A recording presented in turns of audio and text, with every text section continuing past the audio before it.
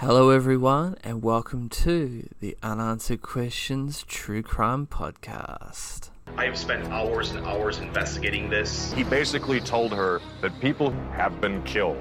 Journalists, independent investigators, people like that disappeared. It frightened her to the bone.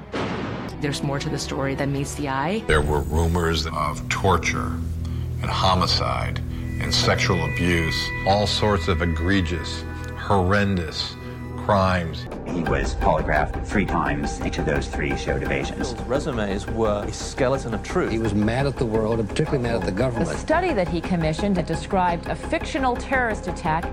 If people have died over this, means you're getting close to the truth. You don't have to be a conspiracy theorist to say, what the fuck?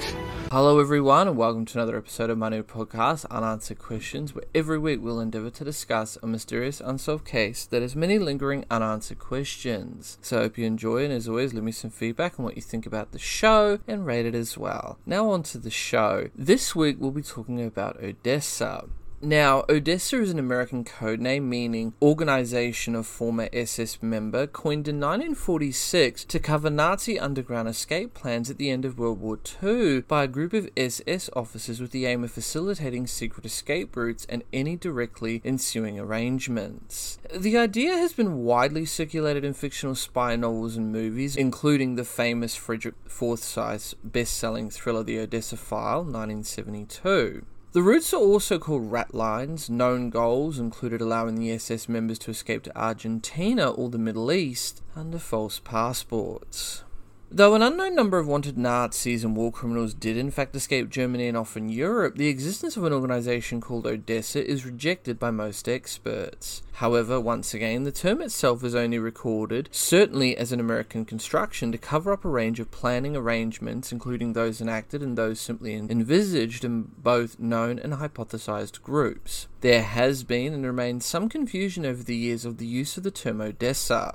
About 300 Nazis did find their way to Argentina with the support of one Perón after he came to power in Argentina in 1946. Now, I did cover a small portion of that in my Adolf Hitler Did He Escape at the end of 1945 in that episode about Adolf Hitler. So if you'd like to go listen to that, it's in my podcast playlist on YouTube. Please check it out.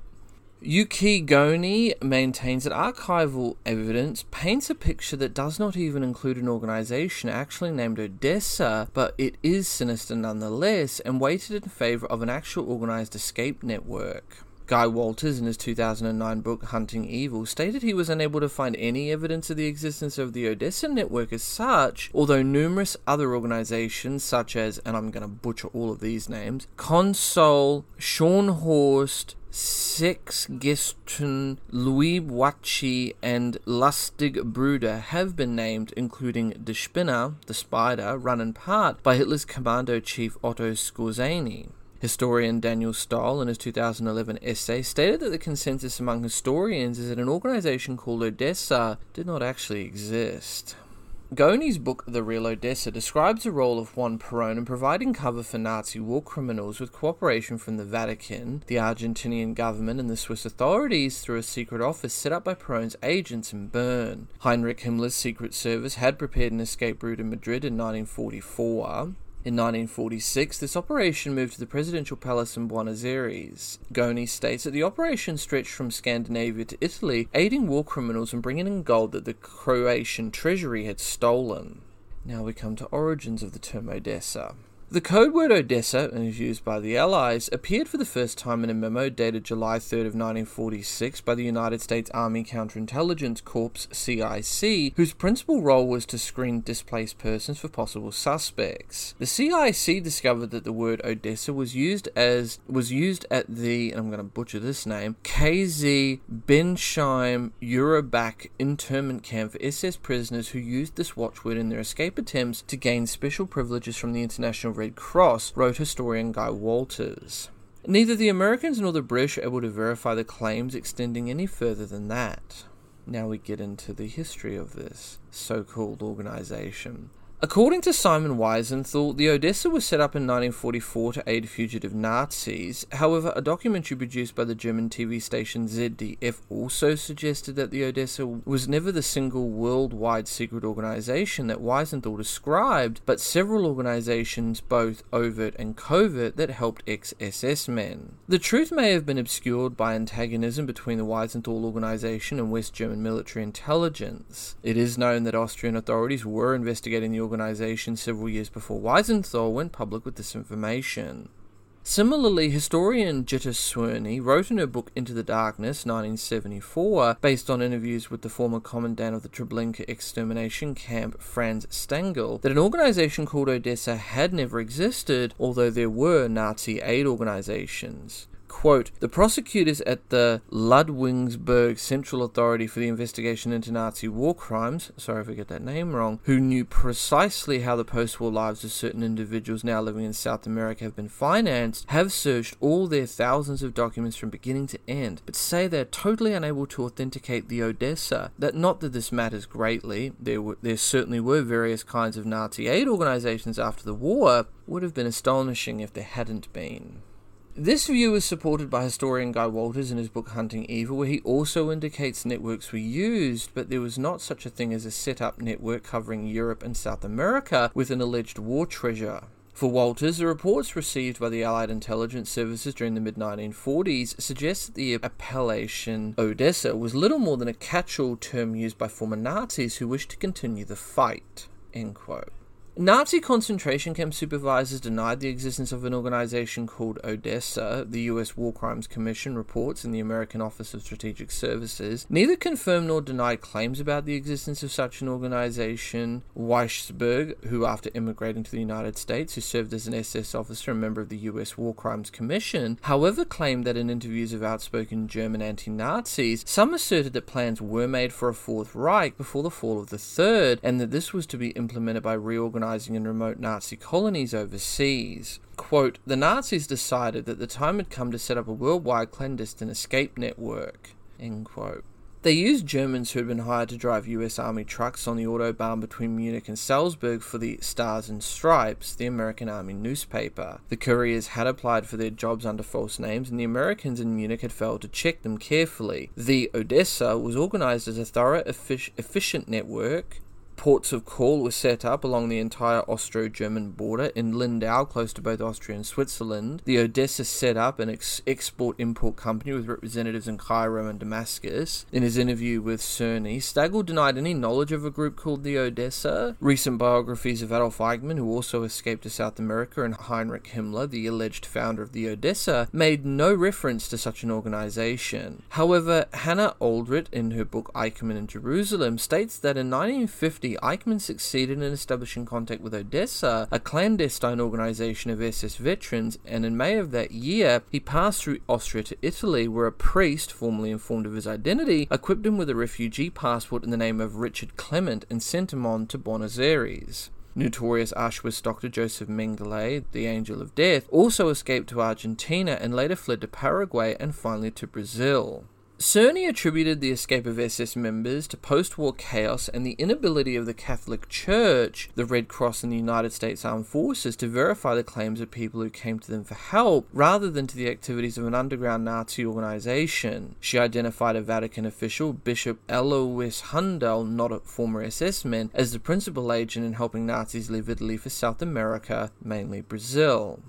Of particular importance in examining the post-war activities of high-ranking Nazis was Paul Manning's book Martin Bormann, Nazi in Exile, which detailed Martin Bormann's rise to power through the Nazi Party and as Hitler's chief of staff. During the war, Manning himself was a correspondent for CBS News in London, and his reporting and subsequent researches presented Bormann's cunning and skill in the organisation and planning for the flight of Nazi-controlled capital from Europe during the last year of the war. Notwithstanding the strong possibility of Bormann's death in Berlin on the 1st of May 1945, especially in light of DNA identification in 1998 of skeletal remains unearthed near the Lether Bahnhof in 1972 as Bormann's. According to Manning, eventually over 10,000 former German military made it to South America along escape routes set up by the ODESSA and the, and I'm going to butcher this name, Deutsche Hilfsservien. The ODESSA itself was identical, says Manning, with the continuing existence of the Bormann organization, a much larger and more menacing fact. None of this has yet been convincingly proven. Now we get into Odessa as a myth. German historian Heinz Schipperton has examined an idea of Odessa as a myth or inflation of real circumstances, which remain largely unknown for a long time, suggesting reasons why such a phenomenon may become popular. He emphasized both the dashed dreams of fervent Nazis and the horrible nightmares of Nazi victims. He suggested both impulses sustained a belief in a false myth, also conflating within that American government interest in delegitimizing the Perón regime.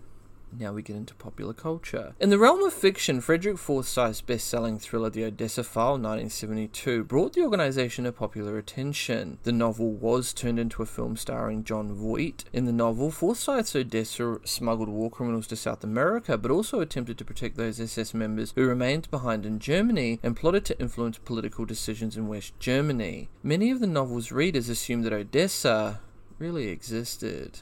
To this day, it's never really been proven whether Odessa does exist or didn't at all.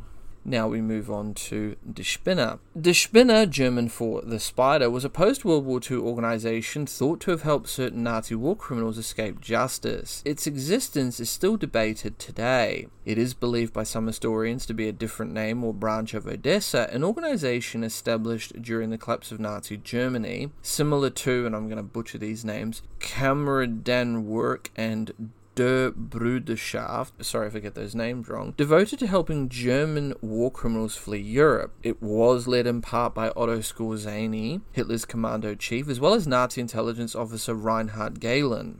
Die Spinne helped as many as 600 former SS men escape from Germany to Francoist Spain, Juan Perón's Argentina, Paraguay, Chile, Bolivia, the Middle East, and other countries.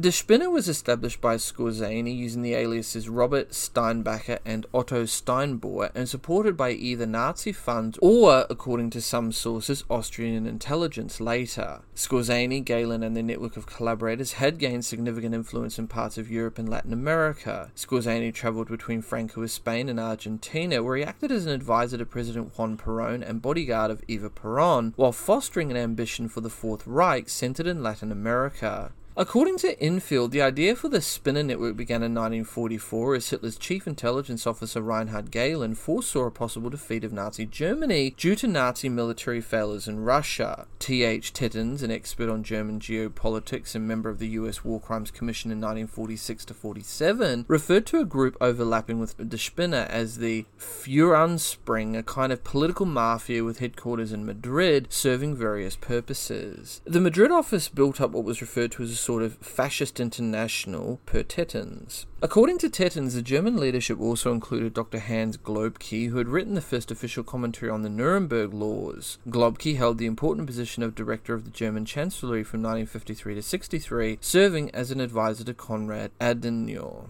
Sorry if I get any of those names wrong.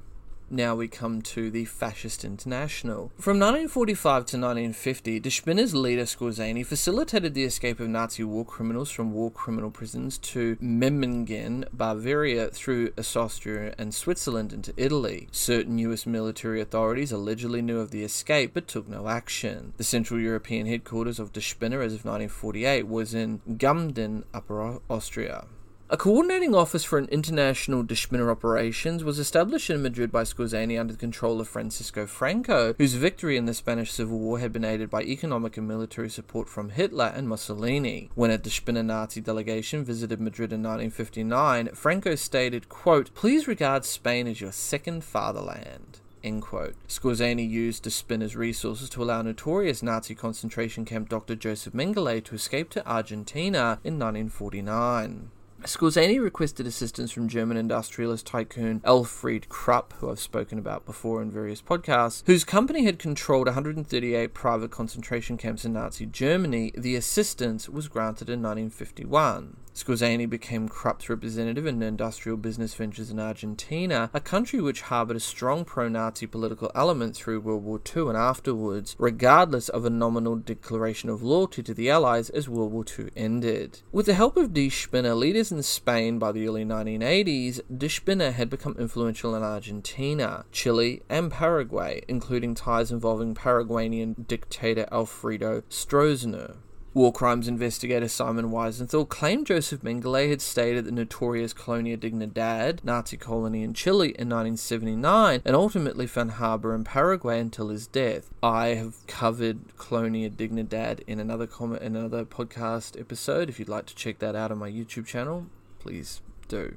As of the early 1980s, Die Spinner's Mengele was reported by Infeld to have been advising Strohmeiser's ethnic German Paraguayan police on how to reduce native Paraguayan Indians in the Chaco region to slave labor. A wealthy, powerful post-World War II underground Nazi political contingent held sway in Argentina as of the late 1960s, which included many ethnic German Nazi immigrants and their descendants.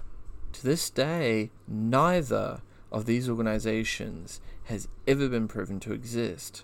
So, did Die Spinner and ODESSA truly exist, or were they made up? We may never really know for sure. With that, this case remains open, but with many unanswered questions that still remain unanswered. Please rate the show and let me know what you guys think about this and the many other cases I've covered. You can follow me on all major social media platforms, YouTube, BitChute, Dailymotion. I'm also on Twitter and Instagram, links are all down below in the description. If you have a case you'd like me to have a look at or cover, don't hesitate to send me a message. I'm your host, and this has been the Unanswered Questions Podcast. Until next time, next on Unanswered Questions.